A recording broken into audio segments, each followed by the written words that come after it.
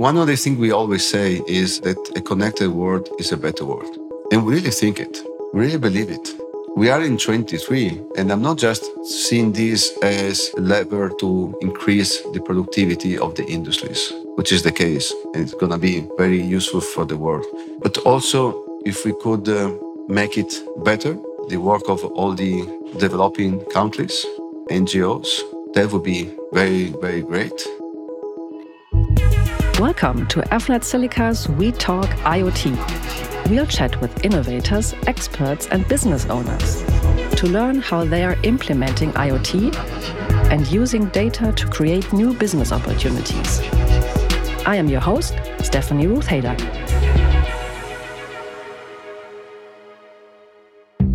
Today we will discuss an aspect of IoT that is often overlooked but critical for connecting the unconnected, satellite IoT. With a growing demand for reliable and secure connectivity in remote and underserved areas, satellite IoT plays an increasingly important role in bridging the gap and providing real-time access to critical information and data. My guest today is Gianluca Redolfi, CCO of Satellite IoT, and we will discuss the evolution of satellite IoT, its key concepts, real-world use cases and benefits, and future trends. Welcome to the show, Gianluca. How are you? I'm very well, thank you very much, and thanks for having me. It's a pleasure. I'm really excited to learn about satellites and space. Why don't we get started by introducing you and Satellite IoT quickly? Yeah, so my name is Gianluca Redolfi. I'm Italian, living and working in many countries in the world, all the time, specifically in mobile telecommunication. So I've been exposed many times of the challenges of the unconnected. And this comes out for a very simple reason. All the cellular licenses in the world are imposed by the governments, of course, to have coverage wherever human beings are, wherever people are. So we're talking about cities, towns, villages, and roads. Now that the technological evolution has been going farther than just connecting people, but we are connecting more and more things. And it started, of course, in the city, in our houses with the dishwasher and the fridge and the TV and so on. But then it went into basically any industry. There's the need of connectivity for Internet of Things in places where humans are not. So that's a big gap. If we look at the world as it is now, the cellular coverage is everywhere around between 10 to 15% of the Earth's surface. So we have about 85% of the planet that doesn't have any kind of connectivity, if not by satellite. It's really weird from a Western perspective to think that we are actually really the happy few, 15%, being able to connect to the internet. 85% is really a big number. Yeah, actually, of course, this is because, as I said, it was meant to connect people and not things. And then if we go and we check at the satellite industry has been quite an oligopoly because there are few providers. And all of them, they are on what we can call proprietary solution, where basically you need to buy the equipment by the same provider. You cannot use the equipment to connect to the satellite for another satellite provider. So there's a kind of captivity. But moreover, what is more relevant is the fact that the pricing is very high. So these are not solutions that can be applied for any use case. So what we bring to the table as satellite IoT is something completely different. Okay, completely different. So we've been working inside the 3GPP organization, which is the organization that sets the standards around the world with the big names from basically all the telecommunication and technology industries. So from Sony, Apple, Samsung, and many others. You had Qualcomm, HiSilicon, MediaTek, and so on. And from the space side, we've been the ones that have been giving the highest amount of contribution through 3GPP. 3GPP works by contribution of each member. So we've been somehow from the space side leading this new release, which is release 17. There are different releases, so the latest one. And the key thing here is that it includes, for the first time in history, a standard for space. So basically, the same standard that we have on Earth, on the planet, on terrestrial, is now extended to space. This allows very inexpensive, cheap RF modules, devices. So we're talking about a few dollars that are already existing everywhere in the planet and are already being used and integrated in the ecosystem of solutions that are already used for cellular to connect without hardware changes to satellite. And that's a big change of paradigm we bring to the table. We don't bring it as a satellite IoT, we bring it as much larger view, which is the standard. We are the first mover. We think that we are at least a couple of years ahead of anybody for a LEO constellation, so covering everywhere on Earth with a very nice connectivity whenever you see the sky. And this is going to open to many different applications because what was seen as inaccessible because was not economically viable, now it's going to become viable. So if I am a company doing optimization of crops in agriculture, that I'm already doing it, but I'm limited in the coverage because, depending on which part of the world you are, but if it's a big country, typically you don't have more than half of the agriculture fields covered by cellular. Well, now you can simply take the same devices you have and put it on the part of the fields where cellular is not existing, and they can connect to cellular. Thanks. Before we dive deeper into those use cases, I'm really excited about your experience in this field. And you now already gave us a quick overview of the current landscape and the satellite IoT market. But I would like us maybe just to take one little step back for users or listeners that have not too much experience in this field. Can you explain the concept of satellite IoT and how it differs from terrestrial IoT?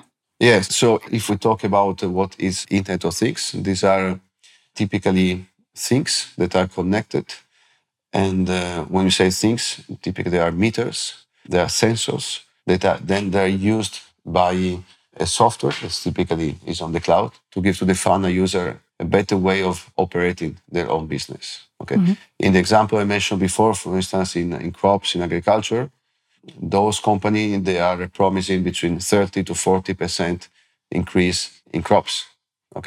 Because basically with their devices that they put on the fields, they can measure few aspects like different level of temperatures on the air, on soil, under the soil moisture, the wind, the humidity. And with all these components across the fields, they can recommend different type of action to the final agriculture company.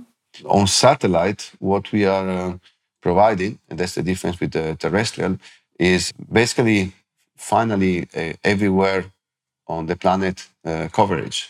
And if you are a final user of this type of connectivity, you're basically not going to see the difference between the terrestrial or if it's coming from a tower on a rooftop or it's coming from the satellites. That's the ultimate goal, to mix up everything in a unique technological solution, which is the same protocol, and make it seamless for a final user between terrestrial and satellite. And that's the revolution. Okay. And technology trends that are relevant for satellite IoT. Can you talk a little bit about those? What technologies are behind this? I think you already mentioned LEO. That is, I think, stands for low Earth orbit satellites. Instead of having satellites that are farther away from Earth, you have them in the low Earth orbit, which makes it, I think, cheaper and faster, I guess, and provide lower latency and higher bandwidth. And I think you also mentioned, or we haven't talked about it yet, 5G network. That would also be something that is a technology that will really be beneficial for satellite IoT, right?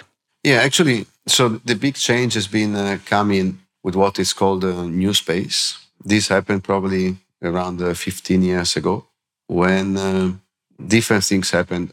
Launching satellites became much cheaper. The main driver probably has been SpaceX, but not only. The CubeSats and small sats has been also a driver of it, which is basically having much smaller satellites, the size of you can start from a size of a shoebox, or you can start from a size of a packet of cigarettes. Some of them are really, really, really small. And using not special electronics, but using the same consumer electronics off the shelf. So make it much, much less expensive. And launching satellites, more satellites, testing. So the world is much faster now with the new space than it was before. Okay.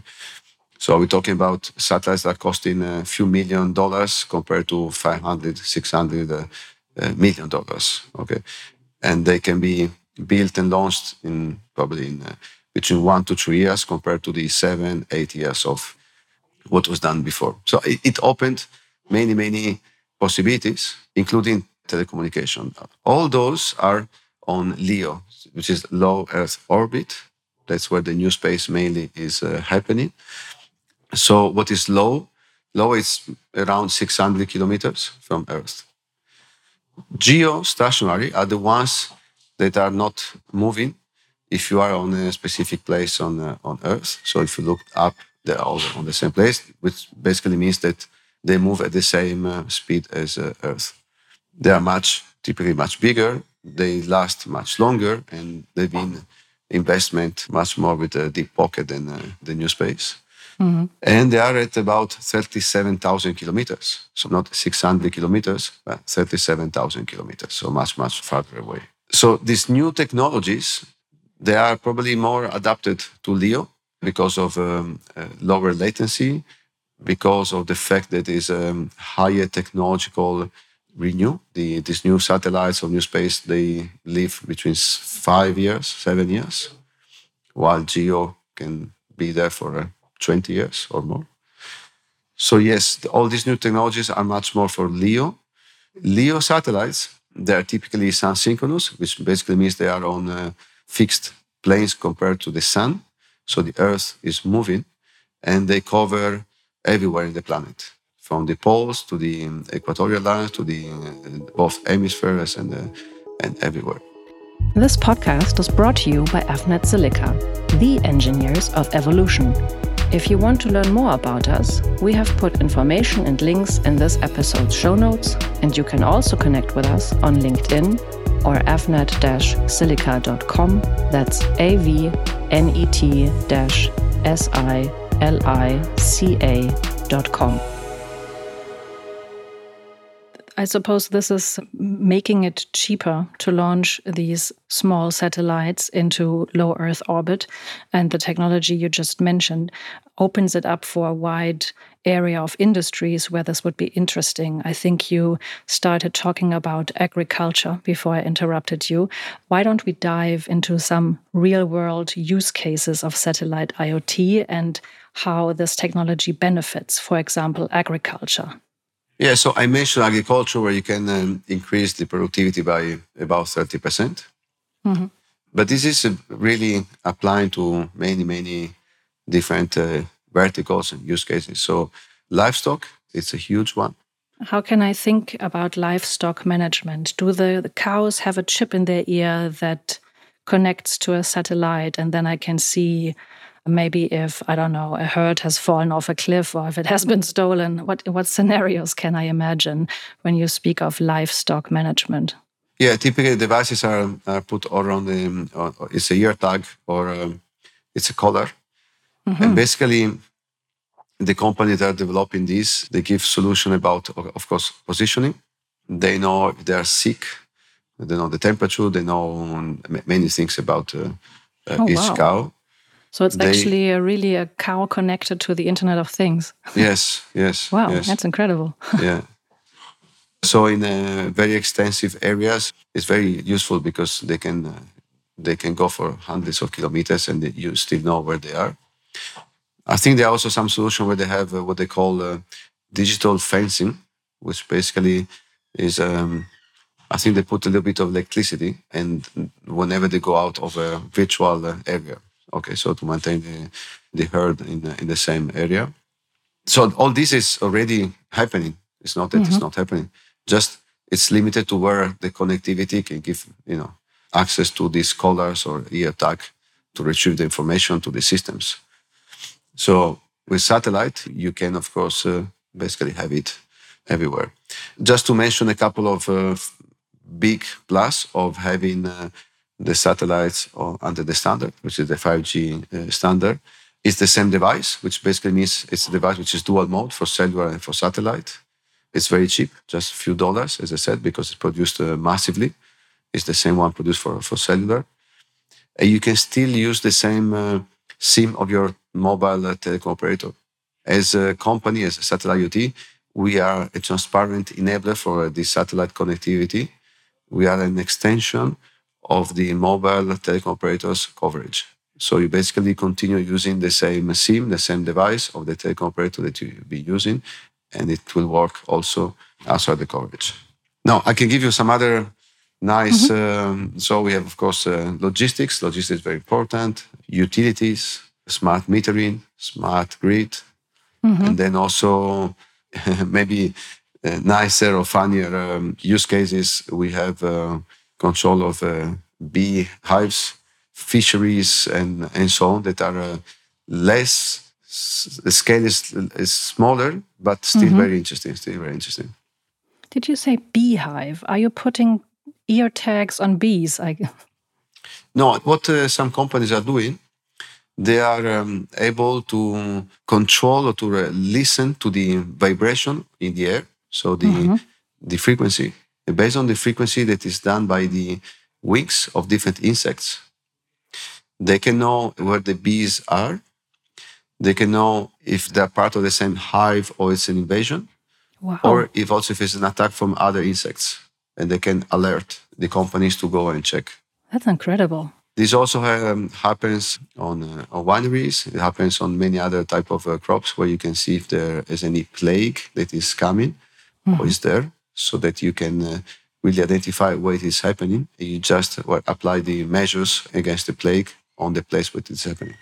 And from your perspective, we've talked a lot about the benefits and opportunities of satellite IoT. From your perspective, what are the key challenges you're facing at the moment? There are technical challenges for sure, because it's the first time in history that it is done. It's the first time that what we call a tower in space. So this cellular tower that is put in space, this is new. And every time there's something new, there are a lot of challenges, because thinking that something is possible to make it happen, there are a lot of steps. And it's just by doing it that we learn how to make it really working. So that's the process we are in. From the market side, I would say the market is very keen on adopting this. The appetite in the market is very high.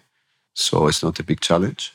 And then a challenge we had, and I think we have less and less, is the change of mindset of many telecom operators and in the industry in general of telecommunication, of thinking that all this is possible, is a reality.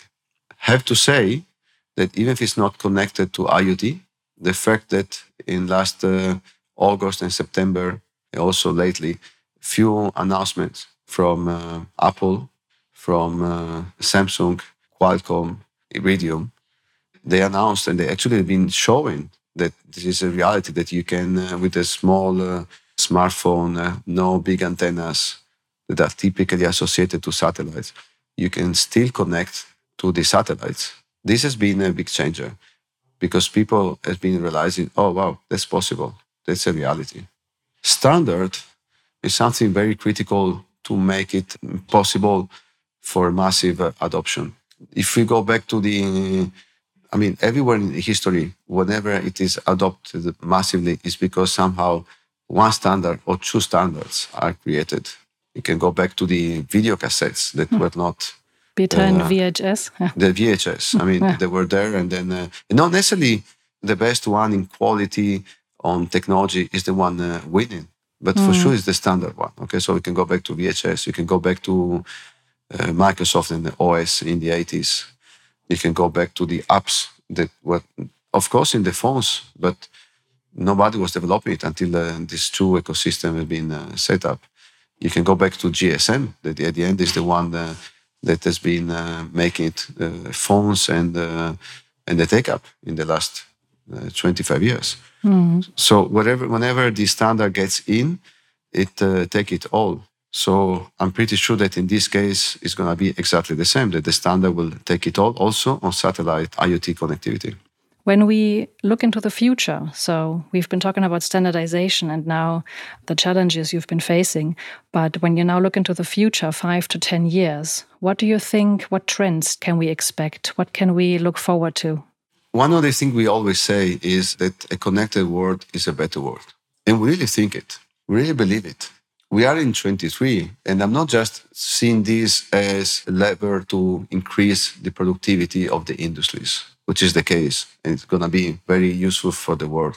But also, if we could make it better, the work of all the developing countries, NGOs, that would be very, very great. And actually, we are signing partnerships with the most important ones in the world. But also with many things that should not happen anymore. I can give you some disasters. A glacier that we don't know is disconnecting and can kill people. Or it can be people that are lost in the oceans and they have life jacket, but we cannot locate them. So I hope that these type of devices will become so cheap to become a commodity that then every life jacket in the world will have a GPS locator that can always transmit to the satellite the position. And the same for the people that are lost or they are somewhere, to guide them or to make the rescue teams aware of where they are. And in 2023 and the next future, this should be really a common thing. This is really some very inspirational ideas you have. And I always love that on this podcast, we can bridge the link from super cool high-tech technology stuff and bridge the gap to real-world problems we're at the moment facing. And you mentioned climate change and observing glaciers and the migrant crisis, of course. So thank you. This is really interesting. I always like it that we can show how technology could actually help solve these problems.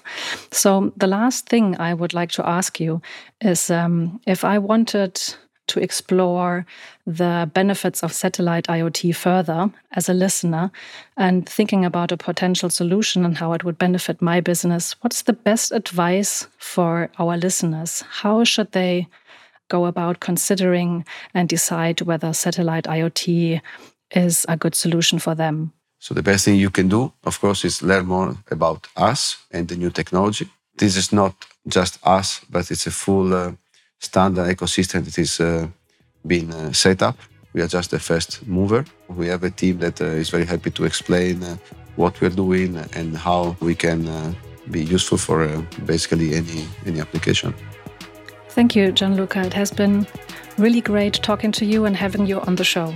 Thank you, Ruth. Thanks, really. It's been a pleasure to share these moments with you. And again, we are hoping really that we can make the world better connected and to make the world better. This was Avnet Silica's We Talk IoT. If you enjoyed this episode, please subscribe and leave a rating. Talk to you soon.